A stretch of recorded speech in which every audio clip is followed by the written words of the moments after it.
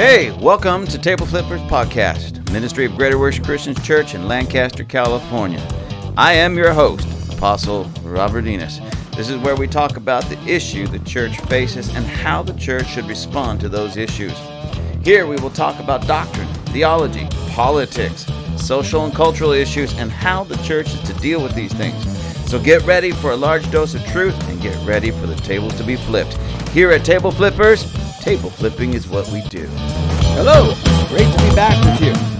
I really, truly appreciate each and every one of you tuning in to these podcasts. I really hope that you're being blessed by them and you're getting something out of them.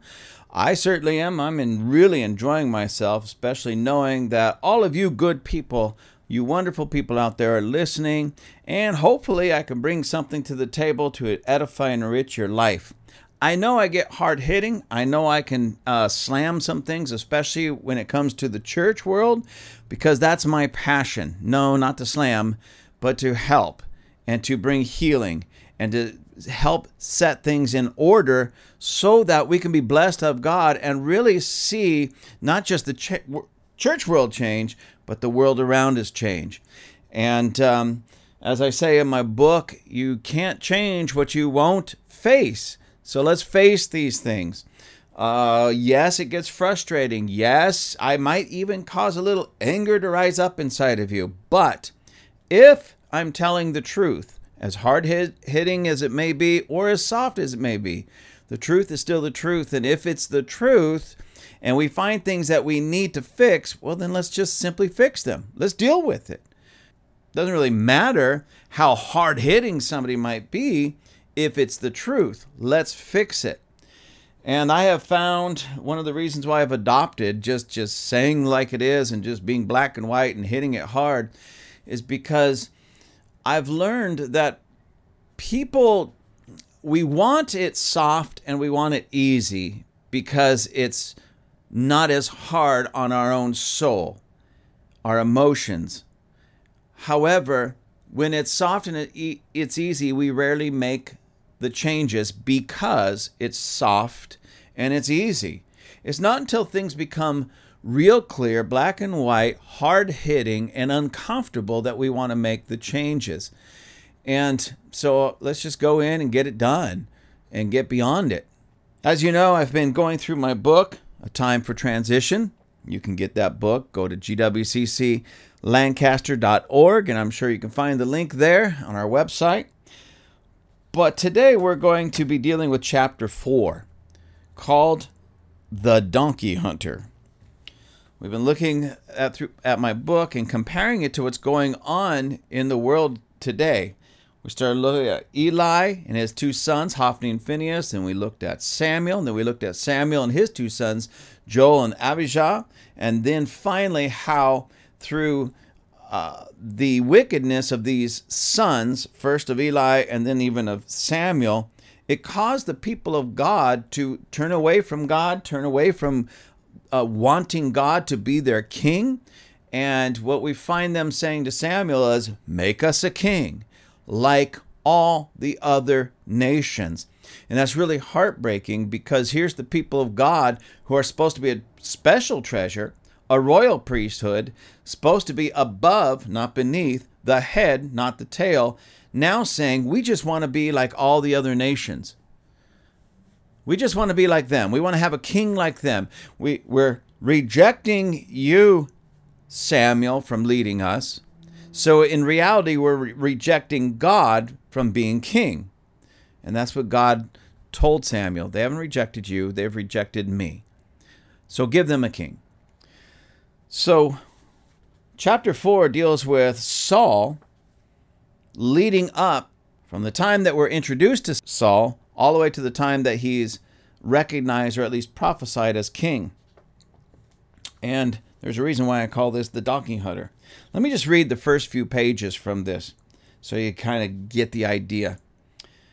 As we've been looking at the spiritual and political changes in Israel, beginning with Eli, we realized that the political changes and the spiritual changes were very much connected. What was happening spiritually soon affected the politics of the nation as well. There is something that we must realize in our modern age. What is going on spiritually will eventually manifest in every other area of culture and society. Often people get it backwards. It is not politics that affects the spiritual nature of our society as much as the spiritual nature affects the political realm of the society. Where you have corruption in the church, you will soon have corruption in government as well as in business and the home. A weak church always leads to a corrupt society. Eli allowed corruption to come into the priesthood because of his careless attitude regarding his sons and their sin. This gave rise to Samuel. Samuel was a great prophet and judge, but he failed with his sons in a similar fashion as Eli. As great as Samuel was as a prophet, he did what Eli had done with the position of authority entrusted to him. Samuel allowed corruption to enter into the system of the judges, the political system. Samuel himself was not corrupt, but his two sons were. As judges, the sons of Samuel perverted justice for their own gain. This led to the people wanting to replace God as king with a king like all other nations. God gave his people what they wanted and chose Saul to be the first king of Israel. This is a clear picture of what happens in a society when the church refuses to deal with the sin and corruption in its ranks. The people of the church, as well as society in general, will reject even the good that is in the church if the sin is not dealt with. Else they will become lethargic towards the sin in their leaders, giving them an excuse to remain in sin themselves. This, unfortunately, is all too common in our day and age. Saul, the donkey hunter. 1 Samuel 9, verses 3 through 5 says, Now the donkeys of Kish, Saul's father, were lost. And Kish said to his son Saul, Please take one of the servants with you, and arise, go look for the donkeys. So he passed through the mountains of Ephraim and through the land of Shalisha, but they did not find them. They passed through the land of Shaalim, and they were not there. Then he passed through the land of the Benjamites, but they did not find them. When they had come to the land of Zuph, Saul said to his servant who was with him, Come, let us return, lest my father cease caring about the donkeys and become worried about us. It is interesting to note that on the way to being the first king of Israel, Saul was chasing donkeys. This may not seem imperative to the overall story about the future king of Israel, but God thought it important enough to include it in his eternal word. This portion is important in that it sets the stage for the rest of the story. It helps us to understand what type of man Saul was. Saul was not a bad person. He was chosen by God to be the king that would replace God himself as king to Israel. We do not always look at it in this light, but that is what happened. The people wanted to replace God, the heavenly king, with a man, an earthly king. Simply put, the people rejected God as their king. 1 Samuel 8:7 says, And the Lord said to Samuel, Heed the voice of the people in all that they say to you, for they have not rejected you, but they have rejected me, that I should not reign over them. We hear stories all the time of people being replaced on the job, and as they are about to leave, they are expected to train their replacements. This is, in essence, what was taking place. The people no longer wanted God and his representatives to reign over them, so they asked for a king to rule over them like the nations around them. It was God that found Saul to be king over the people. It was God who had to locate the one that would replace him as king. He found Saul, who was the best person in all of Israel for that position at that time. God did not look for someone that did not have the potential to be king.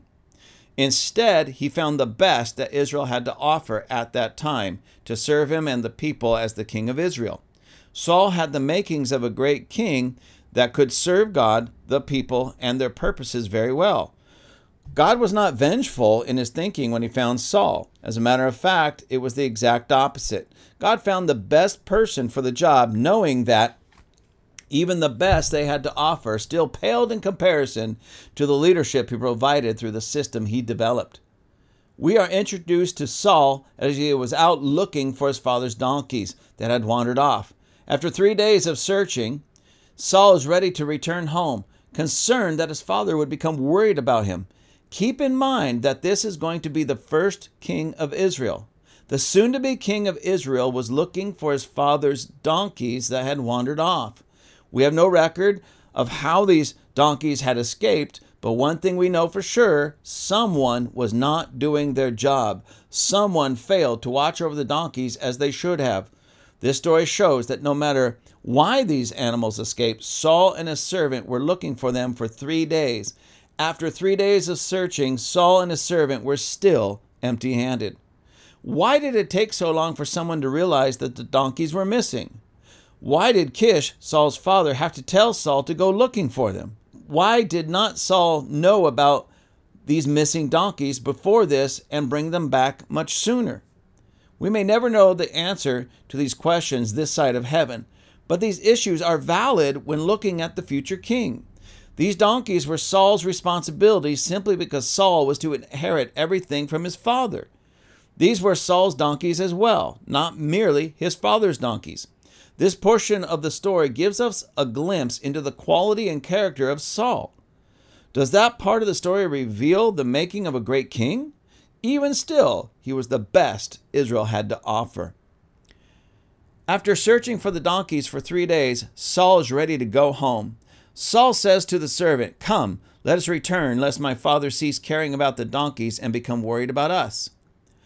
Saul became more concerned about the feelings of his father than his financial well-being. These donkeys were not pets, but represented the business that Kish was involved in, and these donkeys were part of the family business. Saul knew that his father would become worried, and this bothered Saul to the point of wanting to give up on their quest to find the donkeys and to restore the family business. Saul's heart and mind were fixed on the immediate moment, not the future.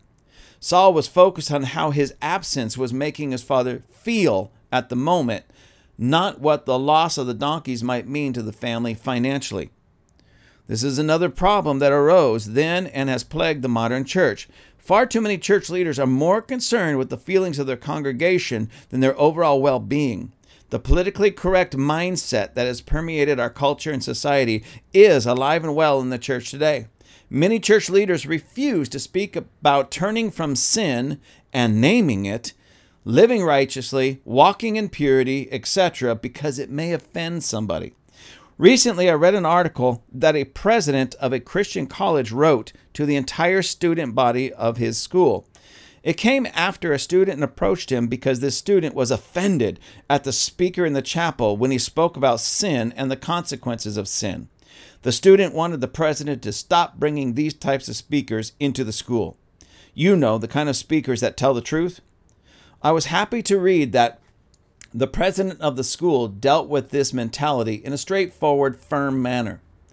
We as the church, especially church leaders, must stop worrying about the immediate feelings of the people around us and start telling the whole truth regardless of who gets offended.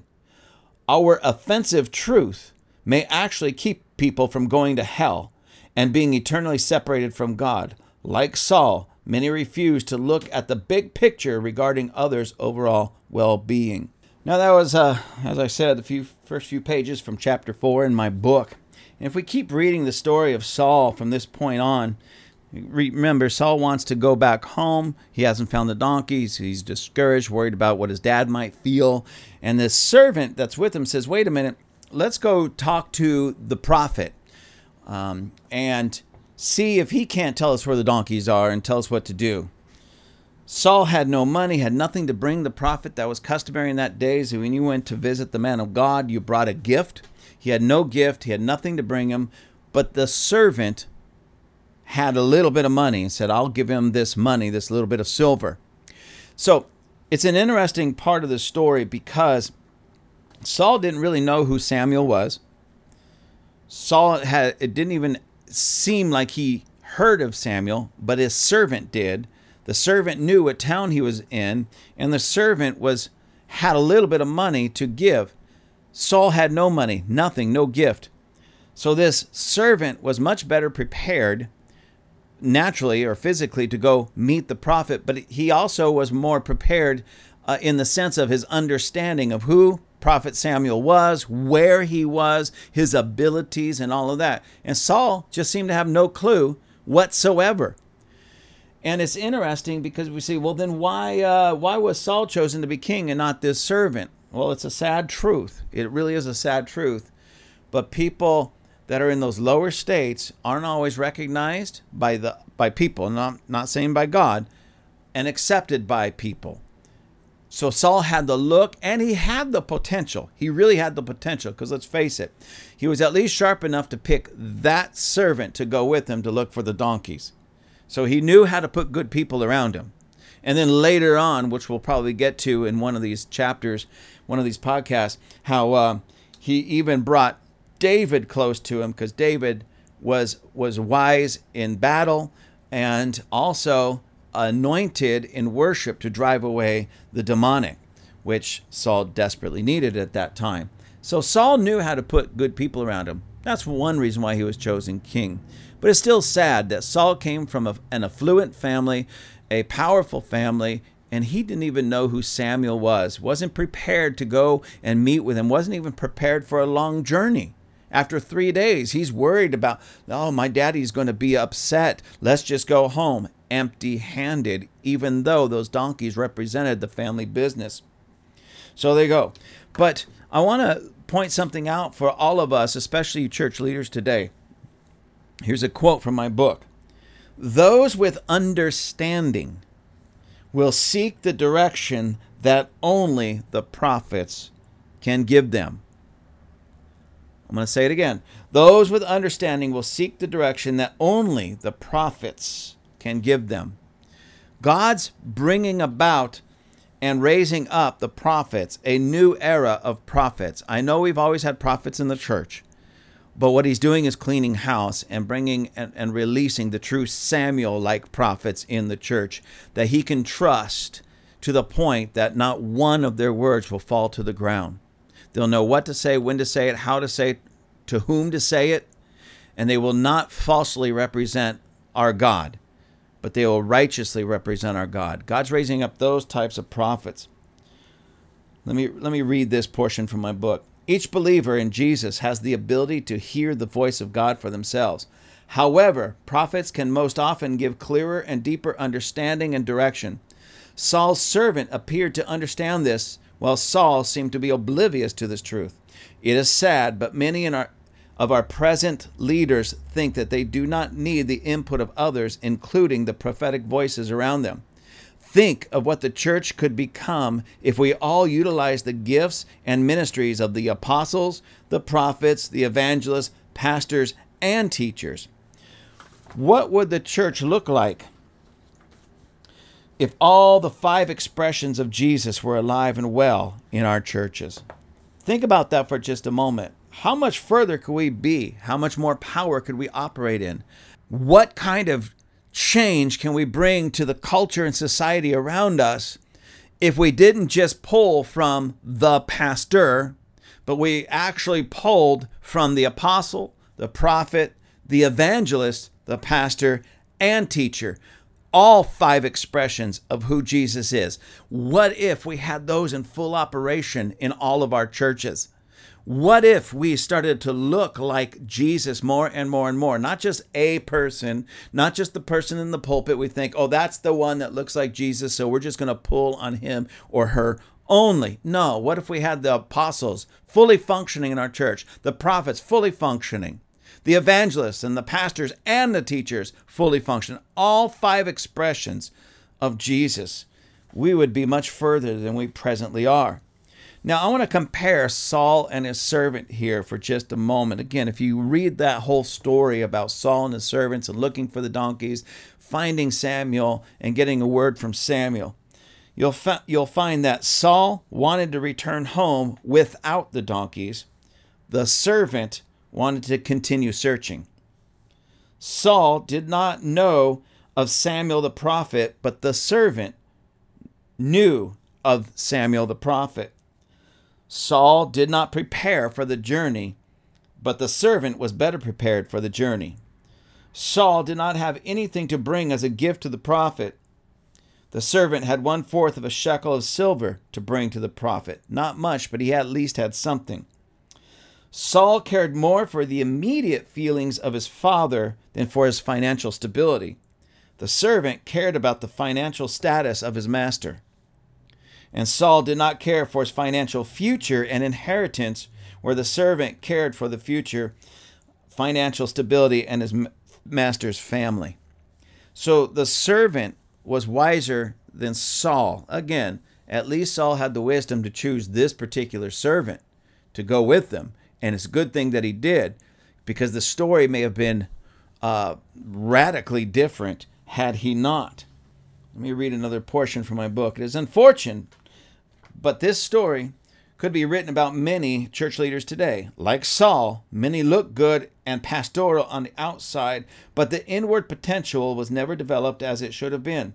They look good in the suit, but seem to be concerned with what the people think of them more than looking out for the future of the people of the church. Just as with the king, church leaders are required to make difficult decisions every day. Many of those decisions will have immediate consequences as well as long-term consequences. Far too many leaders look only at the immediate impact as they disregard the long-term effects.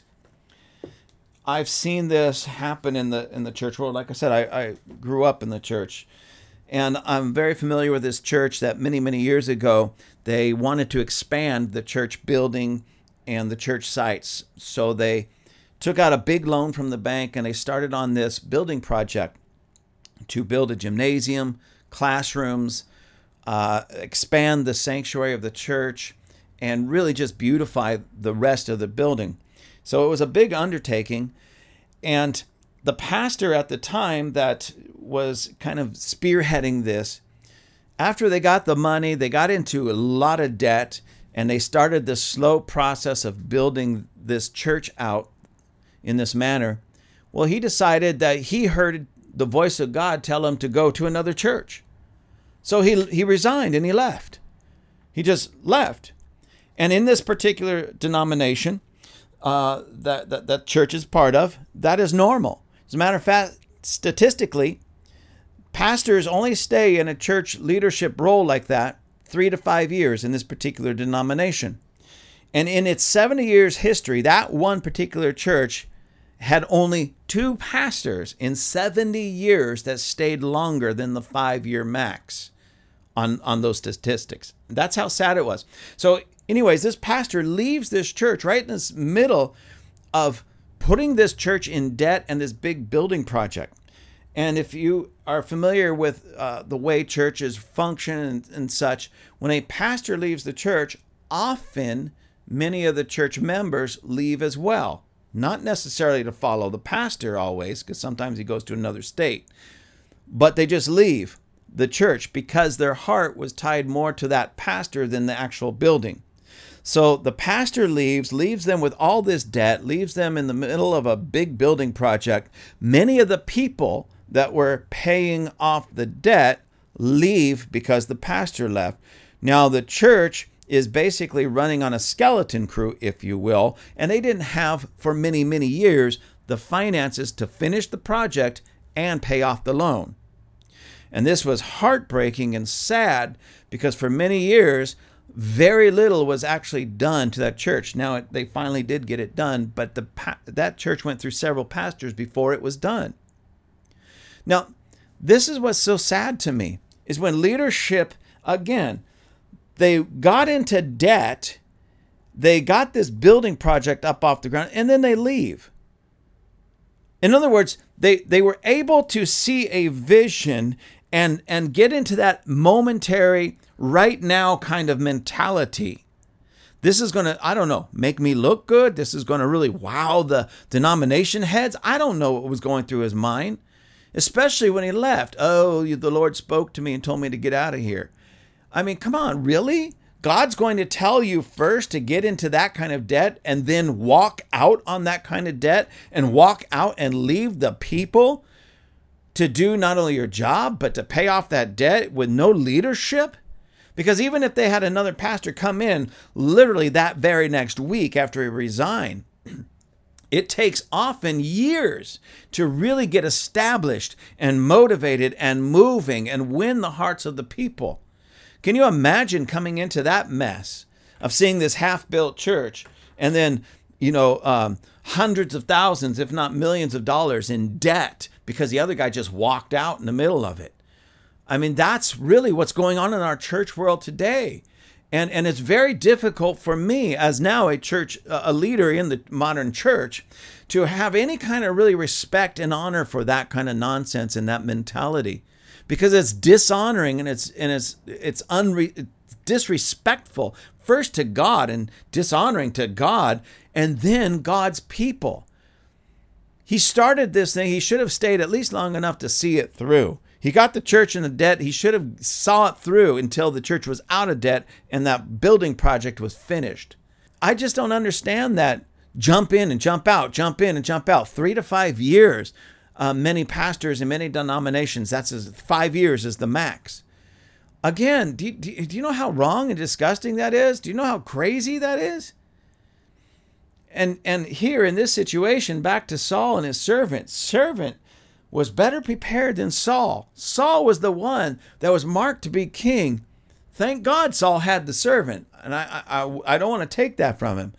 But, the servant was looking pretty good. But at least the servant was sharp enough to not just prepare, but take Saul to the right people, the premier prophet of Israel at the time, Samuel, to receive the word of the Lord, to tell us, where do we need to go? What do we need to do? How do we need to get there? And as the story goes on, and we'll find this out, Saul got a fantastic story, direction, and the donkeys were found. But please, pastors, we got to stop being so concerned with the immediate feelings of the people and go with that, like that's the most important, and then throw away their future. Saul was ready to do that. My dad is going to be really worried about us, even though losing all those donkeys could be financially heartbreaking or financially terrible. But let's worry about his feelings. And we do that often in the church. And what it really comes down to, pastors, let's be honest, is you, me, we. It's not about their feelings, but our feelings. It's about us looking bad in their eyes, and we can't handle that. I once made a statement at a group one time, and what this group was a kind of a political type of group, and there was hardly any pastors there. There was me, there was 4 pastors there, and they're all from my church. So there was no other pastors from other churches there. Oh, I take it back. 1 other pastor from 1 church. So only 2 churches were represented by pastors. And there was no other pastors. And they asked me to say a few things and address that. Why aren't pastors coming out? And I just was honest. I said, because pastors are egotistical. I said, I could fill this room with pastors. I can get more pastors here. But what you would have to do is make it all about them, give them the mic, put them in the spotlight, build them up, make sure their face is on the flyer and their name is in big red letters. Then they'll show up. But to show up and to support a political move or any other move, even a church move, that they're not being highlighted, nah, pastors don't do that because they're too egotistical. Their egos won't let them do that. But if you stroke their egos and you play to their egos, they'll be there. They'll be your biggest supporters. And really what it comes down to is they're not supporting diddly squat except themselves and their ego. I've been around enough pastors for the last literally 50 years that I know this to be true. And I'm not going to say all pastors. There's a few good pastors out there, but it's so sad that it's just a mere few. Most of them are so egotistical that you have to make it about them before they will be part of anything. And this is just true. It's just true. Try it. Call a city prayer meeting together and contact all the pastors. And then give them a date and say, we're just going to get together as pastors and leaders and pray and see how many of them show up. But then do the same type of thing, but say, now we want you to come up, get the mic, say a few words, and lead us in prayer. Oh, they'll show up then. How do I know this? We've done it. It's happened. And it's sad. And it's sickening. And it's disgusting. Because pastors are so egotistical, unfortunately. And so church people, listen, I honestly Thank God I'm a church leader and I just have my church and my people and we love God and we're growing and we're moving, we're changing lives and we're getting out into the community in a radical way. We're getting involved in politics in a radical way and things are beginning to shift and change all around us. But those of you who go to a church with these egotistical pastors, man, I really honestly feel sorry for you because honestly, when it comes right down to it, you don't matter to them. What matters to them is themselves and being pumped up, and being put on display in a good way. They love the limelight. They love their names and lights.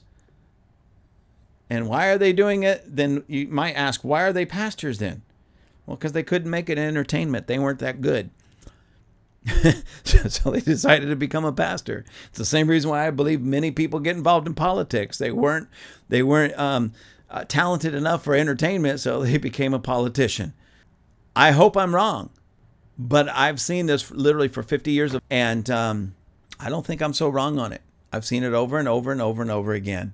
So it's time for us church leaders to stop being Sauls and start actually being more like this servant, knowing what to do, when to do it, and how to do it, and being more concerned with the people around us than ourselves. Thank you for joining us here at Table Flippers. I would love to hear from you.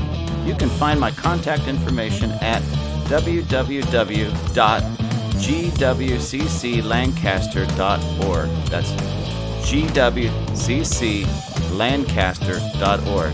Please let us know how we are doing. I look forward to hearing your thoughts and comments. Have a fantastic day.